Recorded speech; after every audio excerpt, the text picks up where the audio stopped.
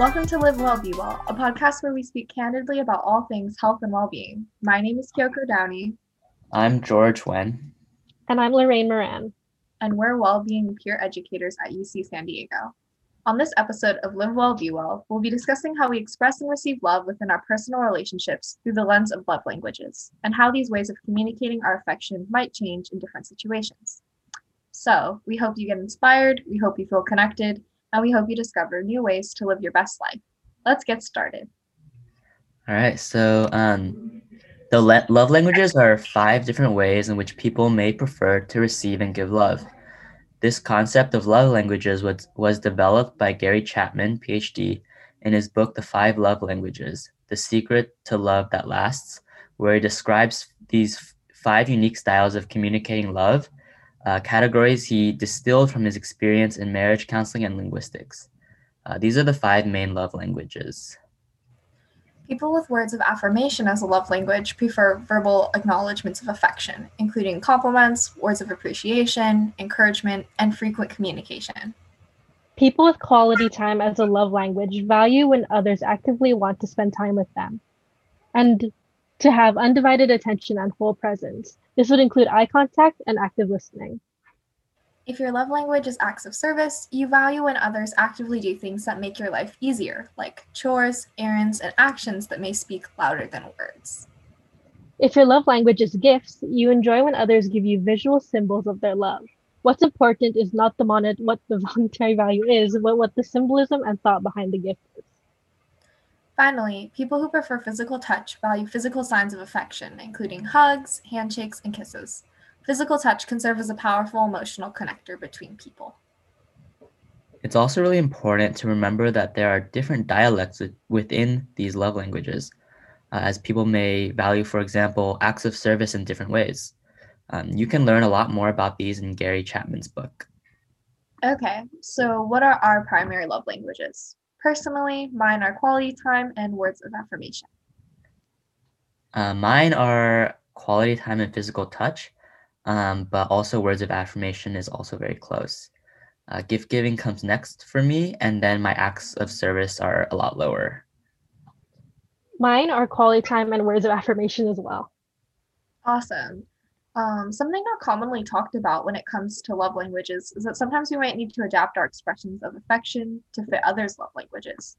What are y'all's thoughts on the differences between how you like to receive love versus how you like to express it? I'm a little weirder on this one. My smallest percentage love language is acts of service. Obviously, I like to receive love more in other languages, but the weird thing is that I really enjoy doing acts of service for others. For me, quality time can mean a lot of things, no matter how big or small the interaction is. I enjoy just everyday things like accompanying my friend to the grocery store, or even more planned out things like trying to make a new recipe at home. I'm very sentimental, and personally, I find reassurance very comforting. But even though I love hearing words of support and affirmation from others, I sometimes struggle with showing it myself, since I'm usually pretty soft spoken, shy, and finding the right words to say can be difficult sometimes. But despite the struggle, I do try to provide any words of support or wisdom whenever my friends need it, even if it's difficult at times. I just like showing that I'm there for them. Yeah, to echo what everyone else has said, even though I prefer to receive love a little differently, the way I typically show love and appreciation for someone is through quality time and gift giving. Ironically, as a writing major, I actually have a hard time expressing my feelings out loud and find that giving small gifts is a great way of communicating that for me. Now, how about how love languages might change given certain circumstances like the pandemic? Have there been any differences for y'all in how you choose to practice your love languages? Yeah, so during quarantine, and again, my primary love language is quality time. And I think the most obvious way to have good quality time is through FaceTime or other video call platforms.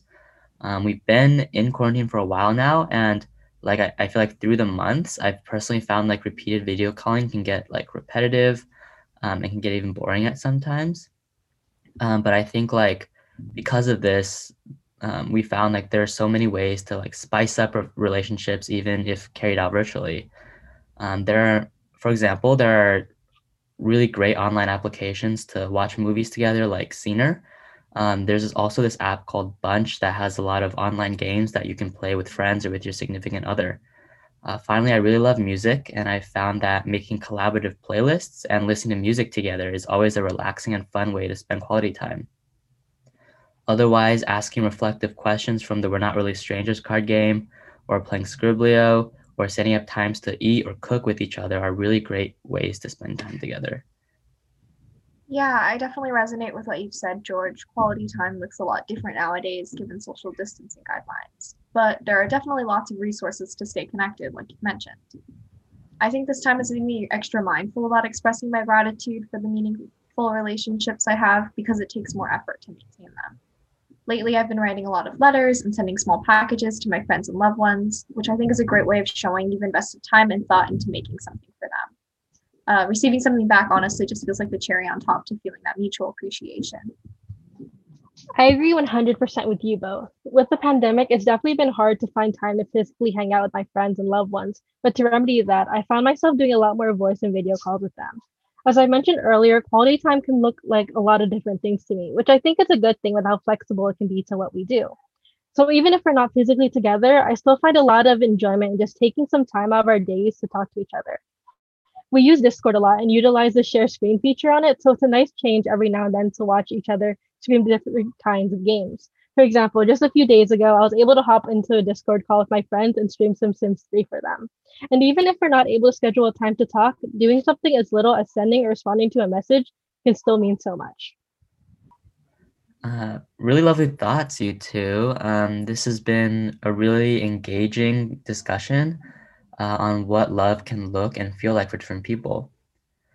So if any of y'all listening haven't already, we highly recommend taking the love languages test yourself at www.5lovelanguages.com. The 5 is like the number 5, 5lovelanguages.com, as a starting step to being mindful about the ways you engage in your relationships and that others engage with you. So that concludes this episode of Live Well, Be Well. If you like what you heard and would like to learn more about topics related to health and well-being, there's much more to come. Be sure to follow us on Instagram and Facebook under @UCSDWPE. Stay tuned for our next episode of Live Well, Be Well. Until next time, be kind, be true, be you. And remember, to be well is to live well.